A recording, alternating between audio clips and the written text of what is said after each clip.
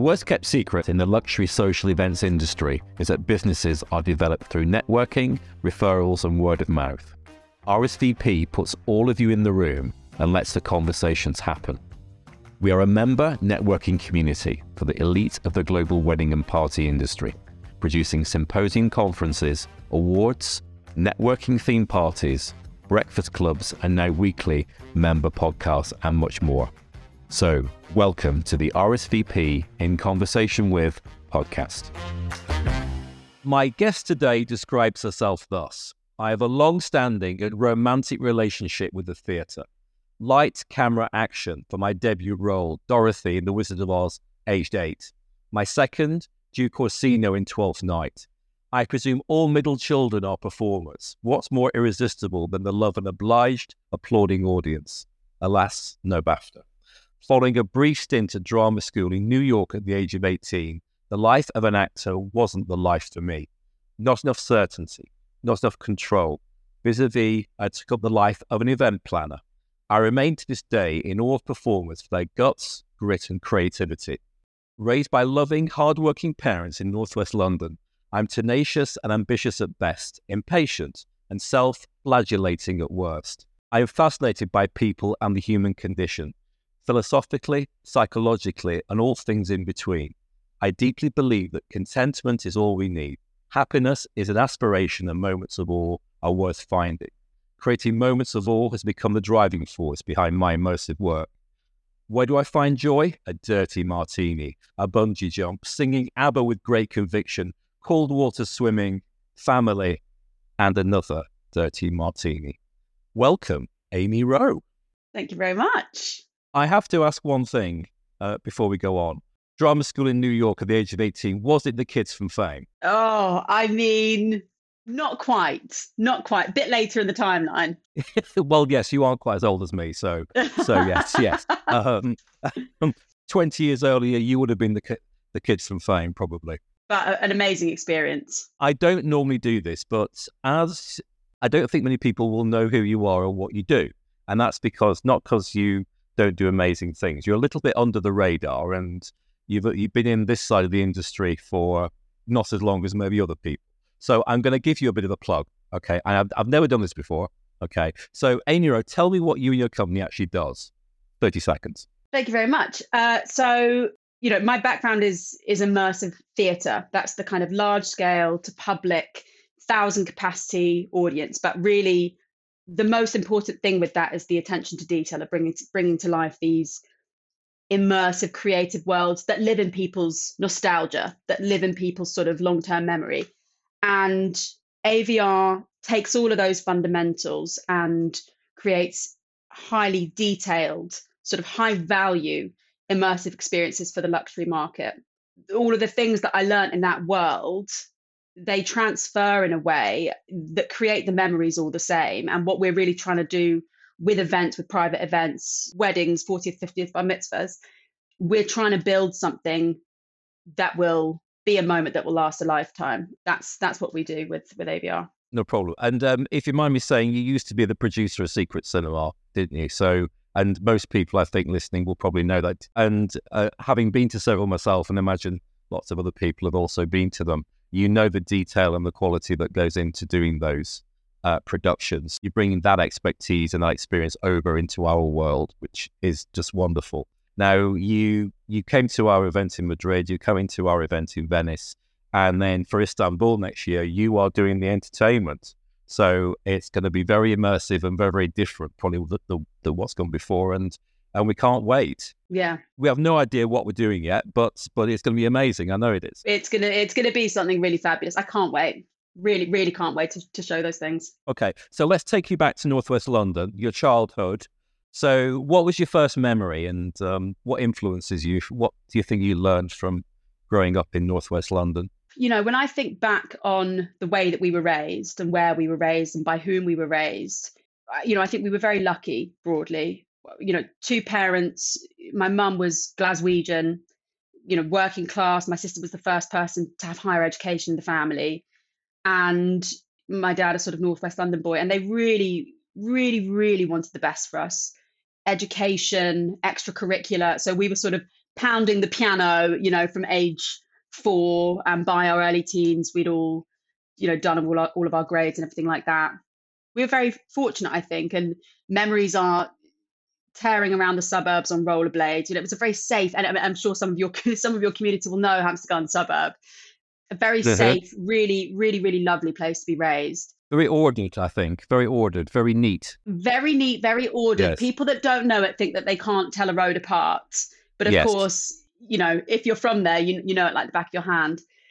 First memory, I mean, this is a combination of remembering and being told repeatedly by my father, who I think just loves it as an anecdote now more than the story itself. I'm one of 3. I'm the middle child of 3. I've got a younger brother, older sister, and we were all put in the same primary school. So this is age 4. And, I have memories of that school. I remember I was wearing an eye patch in my reception year, and I remember that very well. Was that just an optional extra, or did you have a condition? It would be very on brand for the immersive work if it was a prop. But alas, it was just a lazy eye. But you remember at that age, the kind of things you remember, and I was. You could call it excluded. You could call it removed from that school, because it was said that I was sort of trying to tell the teacher how to run the class. And the school turned around at the end of the first year, so I would have been 4 or 5 at that point, and said, "You need to take her somewhere else," effectively. And I think So you weren't quite expelled, but they asked you to leave. They asked me politely to leave, and I think that if you ask my dad how that went, apparently it wasn't that polite, and they whipped me out quicker than you can blink. and they put me in another school. And to the point about loving parents, I think hearing that, for a young age and thinking, right, they don't want her, we don't want them, we're going to put her somewhere else. And I, moved on to another school. And you were challenged to the authority, weren't you? You were challenged. I am actually a rule abider, I would say generally, but I think, I was sort of, you could call it disruptive. You could call it coming up with new systems to do things from a young age. Well, a 5-year-old telling the teacher how to run the class better is something else, I must admit. I've not heard that one before. Yeah. I don't hear the end of it. Okay, so we all are creative people, and you obviously, you told us what your side is, but is it actually your favourite art form, the acting performance side, or is it music, art, dance, film, something else? The thing with theatre, I think, I was going from a very young age. My parents went to every musical. They were at the National Theatre all of the time, and within the family, it was also there. And I studied drama. I went on to do a degree with drama. I think there's a shift once you get into the point where you're really acquiring your own taste, where you go from, okay, I'll go to another Shakespeare. Okay, I'll go to another thing that effectively ends up being a very expensive nap. So it's always been my favorite art form, and it now really passionately is. I have to say, and this is a slightly unpopular opinion, I think, I love musical theatre. I really do. And it doesn't even necessarily align with my taste in art, my taste in fashion. I think for me, it's the spectacle. Musical theatre, done well. Done badly, it's the worst thing in the world. Unbearable. Done well, it is magnificent. You have a live orchestra in the pit, and that on its own, I can watch the conductor, and for me, that's theatre. I think it's so fantastic. You have harmony in a chorus. You have beautifully synchronized dance, and what I see when I watch that is behind the scenes, because as everyone will know that's a creative, you can't not, if you're a planner and you go to an event, you go to a wedding, you can't not think, oh, that speaker should be a bit louder. And so what I see is the rehearsal and the camaraderie and the sweat, and I love musical theatre. Okay, so if a backer came to you and said, Amy, here is a massive amount of money, and I'm going to back you to do a West End musical show, which one would you choose? Easy answer, because when I was going to jump back, but it's with your question in mind. My dad was very entrepreneurial all through his life. He's now in his sort of mid-70s, and he is still coming up with some good, some bad, some ugly, but ideas.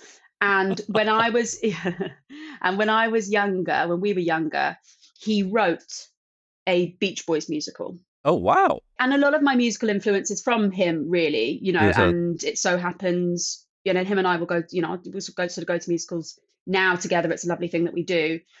He adores the Beach Boys. And therefore I do as well. I think it really takes you back to that sort of point in the 20th century. And so he wrote the Beach Boys musical, and he met with Brian Wilson. He went over to LA. He got the rights as well, did he? So that's actually where it stumbled. And he went to New York, and he watched a company did get the rights in the 90s, and he went and watched it in rehearsal, and he sat there and he thought, this is a pile of shit. This isn't going anywhere. Lo and behold, it went onto Broadway and it tanked in, I think, 20 shows. Yeah. He went as Brian Wilson's guest to the Hollywood Bowl.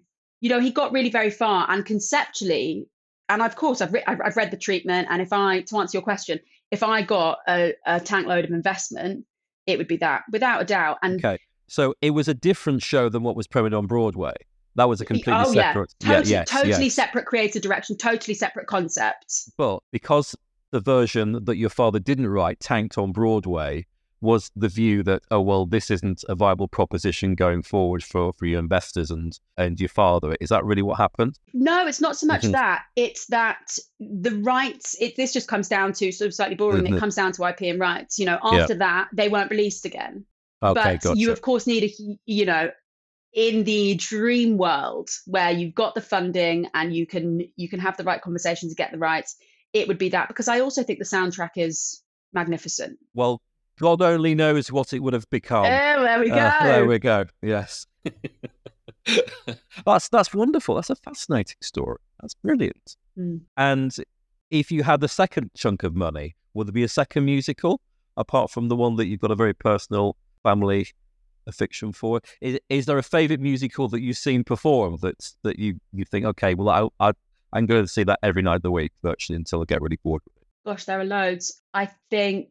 I actually saw the Book of Mormon recently, and I thought that was very good. I think Hairspray is a fantastic musical. I mean, there are so many. With something else, the beauty of the Beach Boys, for instance, is that it's so thoughtful. The process is so thoughtful, and I think if I had the opportunity to do something else, it wouldn't so much be what's the musical. It would be, who are the creatives out there, the really talented musical directors and writers and performers to collaborate with. It would be that would be the way around that I would approach it. Okay. Because and one of your questions was about sort of TV. I think there's huge amount of power and potentially the greatest success in creative collaboration. Okay. And would you direct the musical, or would you produce it as well, or even star in it? As we know from from the intro, my days under the spotlight are over. I wouldn't be able to not produce it. And actually, I love direction. I enjoy, and AVR. We take I take on the creative direction overall. I'll always sort of put the broad brushstrokes of something in place. But I'm also a big believer in specialism, and I am by my nature a producer, and I know that I have the fundamental skills to do that very well. And there is someone else out there that will be a fabulous director. So collaborative, but would I like to do everything? Yes. Would I delegate? Yes. Well, somebody once told me a few years ago, and it's so true, that the stage is an actor's medium, because once you're on there, you are in control. I mean, no one else can change what you do in theory once the performance is going on. So it is an actor's medium. Film is a director's medium. They run the show. Yes. Television is a producer's medium. They are the showrunner. They are in control of everything. So, and I thought that was, depends which hat you want to be on. That's where you focus your attentions. Yeah, absolutely. So, any other art forms apart from musical theatre? Music, do you go to gigs? Do you have a favourite band? Did you have anyone's poster on your wall in your bedroom when you were growing up? I absolutely did, James. And I will not, I don't think, of my musical taste, which I would say broadly, and I totally back this, is pretty mainstream, because I think pop through the decades has been amazing. I love the sort of the Shangri-Las, Crystals, Ronettes of the 60s, and then the Beach. I think the pop, and I think the pop today is some of it is really brilliant. the pop in the 90s, the posters on the wall are not posters that I'm going to tell you about. Take That. Oh, it wasn't quite Take That. Right, It was more your sort of Backstreet Boys. Oh, that's okay. Yeah. The American version of Take That. Exactly. The one thing that I've sort of got on loop at the moment, and I do, that is my personality. I tend to find something, and it might be something that's new, it might be something that's old, and I can loop it, and I won't get bored. I went to the ABBA experience, this kind of multi-million. I've heard it's wonderful. So many people have seen it, and everyone's raving about it. It is brilliant, and it's I liked ABBA in a karaoke booth. I like ABBA, but they've done something technologically really innovative there. And Secret Cinema did the same thing, in the sense that when we did The Empire Strikes Back for a year, it went back to the top of the box office, having however long after its release date. They've brought ABBA back across generations, and least of all, I think the music is wonderful, and it's joyous and uplifting. The show is also spectacular, and I've worked before with the guys that have done this incredible sort of rigging in the ceiling, the 360 and the sort of hologram technology is wonderful, and I hope they do that for more bands, because it's very meaningful for a lot of people. Well, there's talk of Elton John now that he's retired. That's how he will continue. Beatles, Elton John, it's going to be the classics. Even the Beach Boys. Give your father the idea, and he can get it organised. Give him the nudge. Yeah, definitely. Yeah. I saw Elton actually at Glastonbury for his final. Did you? Oh, it'd be wonderful. Absolutely wonderful. I'm gonna have to get that, because they won't go away. It's okay. We can pause. We can edit it out. Problem. Yeah, no problem. It's my smoked salmon delivery. I mean, you can't stop it. You're a good Jewish girl from North London, aren't you? You can take her out. Okay, and actually, just going back to the ABBA Voyage experience and Elton John and everything. I mean, Istanbul is going to be amazing. So we are expecting something similar. And I would do nothing less. That's wonderful. Okay, and your performing talents and your special talents, do they come out when you have a few drinks too many, or do you go into the karaoke booth, or around the dinner table, Christmas, break out into a song and dance routine? I think this is probably something that is a very familiar feeling to a lot of people. I did act, and I was probably okay, not fantastic, but I was probably okay. No one ever told me that I could sing. I was never given that confirmation. And yet, I can be pottering around the streets of Soho, singing away, just under my breath, but the mood strikes, and I'm thinking, if someone hears me, they might ask me if I'm represented. Yeah, they may do. You could be discovered yet. You could be. I can't sing, James. The truth is, I absolutely can't sing. But the karaoke booth, absolutely. I work with some sort of some drag artists, some really, really fabulous ones that are sort of ex-RuPaul, and then they go to the private event scene. And I'm sure I don't know whether you would have watched an episode of RuPaul. The lip sync is a big thing in the drag scene, and I can do a good lip sync to a power ballad. So in the karaoke booth, if I'm not belting it, which I probably am, depending on the time of night, I can do a good lip sync. Okay, wonderful. So, you have a bar in your home, and you're doing it up at the moment. So you'll probably be building one, okay? And behind this bar is every drink in the whole world, and the best barman, alcoholic or non-alcoholic. What do you order? What's your drink of choice, given a fully stocked bar? I do have a fully stocked bar in my home. Yes, I do. Yeah. Is it always a dirty martini? Because I know that was in the introduction. But you can have too many of those in an evening, and you get into a mess. You can. So when I was, just graduated, I was trained as a sort of cocktail bartender. So I would love this best barman in the world behind my bar, but also I can make a good one myself. Mm-hmm. I love a margarita. I love tequila-based cocktails. I love a pisco sour. There's actually at the Nomad, there's a bar in there called the Side Hustle, which is it's effectively a tequila cocktail bar, and they do brilliant cocktails. A dirty martini is my drink of choice at the moment. I actually went to Duke's.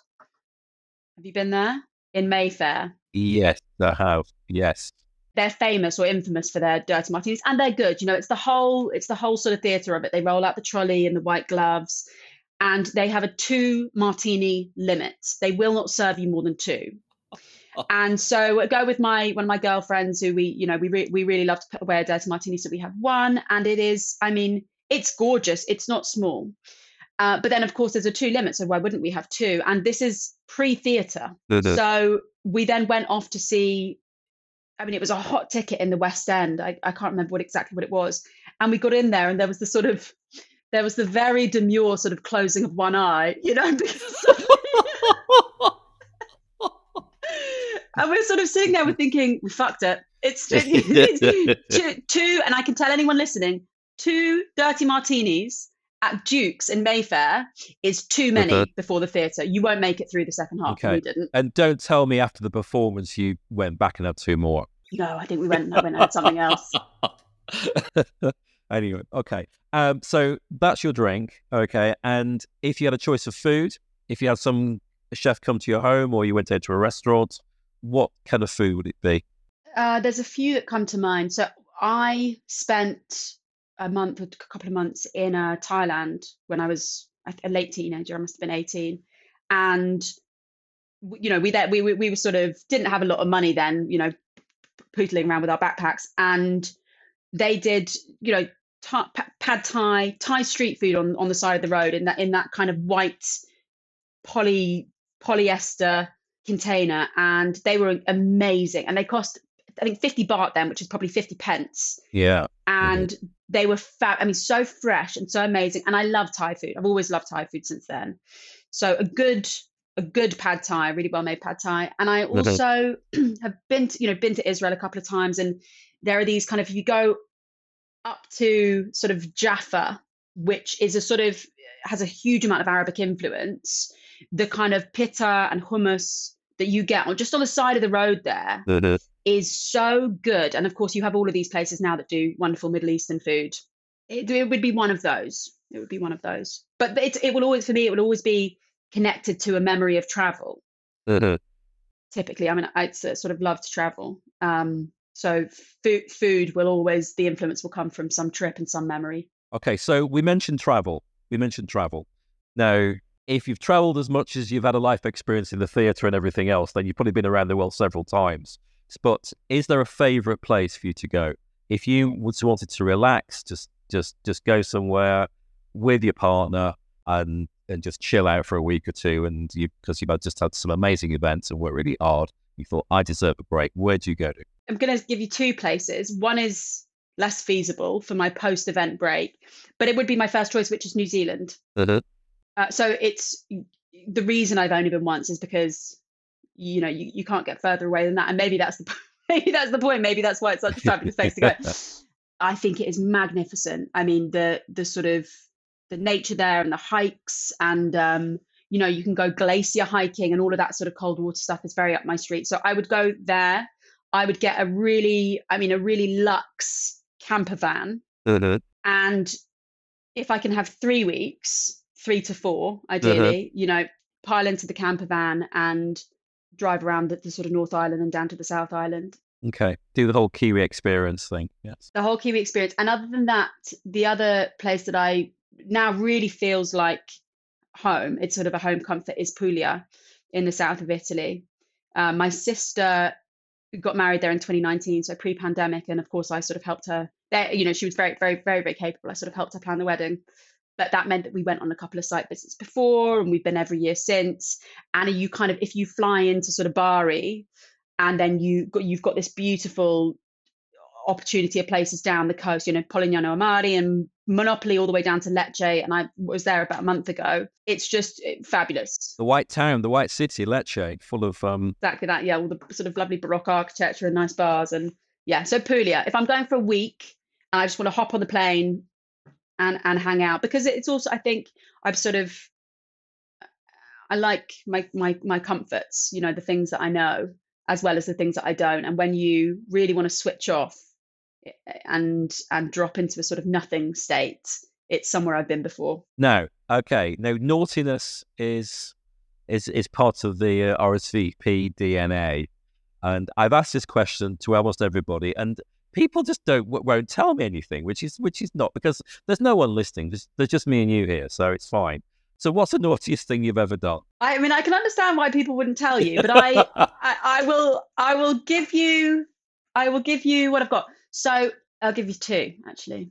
Go on then. The first, I mean, when I was a teenager, and I think this is a product of growing up in London, from the age of 13, it was kind of project, tell your parents you're one place and be somewhere else. So we were going, and I remember this so fondly and so well. The place that we said we were going was, there's a Pizza Express sort of, Great Portland Street.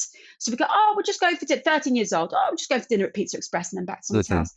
And then we were out, the clubs then, which I'm sure they're not called now, sort of Tantra and Attica, these West End clubs, 6-inch heels. Mm-hmm. And you were 13? 13, 14, got the fake ID from the travel agent up in Northwest London. And where I might have pushed that a little bit too far, we went on holiday in Spain and met these boys. So we were 13. These boys must have been sort of 15, 16, and they lived in Bradford. Lovely Bradford. Lovely Bradford, yeah, up north. Yeah, yes, wonderful. Came down to London, did they? Bloody hell. Yeah, no, they didn't come down to London. I mean, that was the problem. So I would say to my poor parents, gonna go to, and this will resonate for Northwest Londoners, gonna go to Brent Cross. Gonna go to Brent Cross and go shopping at Brent Cross. And I would hop on a train and go up to Bradford and see these boys. That's quite a long way away from Brent Cross. It's quite a long way. And, I think that's probably where the performing comes in, because, they call you, go, just out of H&M, while we're doing God knows what up in Bradford. And then a sort of later in life, one for the confessional would be, I am a proud member of the Mile High Club. Oh, well, there we go. Okay, that's wonderful. We don't need to go into any further details, not as I'm sure you won't even divulge them. So there we go. Oh, absolutely not. It's the badge. It's just the badge. Okay, wonderful. Okay, and is there anything you want to confess? Get off your chest? Is there anything you did that you just think, oh no, I should come clean about this? You're the middle child, so did your elder or younger sibling take the blame for anything when you were younger, or I mean, you have confessed that you went to Bradford and not to Brent Cross, which is one hell of a detour. Yes, so not so much when we were much younger, and I have to say, when you have strict parents, you tend to be quite good at abiding rules. I think all of the stuff that I've just said aside. But something that happened that it's still under my belt is, I mentioned my sister's wedding in Puglia. Mm-hmm. And of course, I will caveat, I wasn't a paid planner. I was a sister / maid of honor / planner / all of the rest of it. This is in 2019. And we did a 5-day thing. So it was sort of welcome drinks and then dinner for the wedding parties, and then pre-wedding evening, wedding day after the wedding. So it was a whole week. And there was sort of 20, the wedding parties were staying on site. So we went off to the Ostuni town hall for them to get married. And then we came back to the wedding, the sort of where we were staying and where the reception party was. And the evening before the wedding, so my sister and my brother-in-law have gone off to have their sort of last night together in a sort of truly all the way down the way. And we come back to the house, and the groom's mother is there and one of the best men, and we get back and the house has been burgled. One of the other bridesmaid, all of her jewellery's gone. There's a sort of, I think, maybe an iPad or something, and the jewellery also of the groom's mother. And one of the best men and I looked at each other. We sort of gathered everyone. We looked at each other. We said, no, absolutely not telling them that. Yeah. And so we sort of rallied everyone together. We didn't, apart from the groom's mother, who had gone directly outside to message her son and say, burglary, all okay, but burglary, straight away the evening before the wedding, which fortunately we managed to delete because there was no signal in the middle of the Pulian countryside.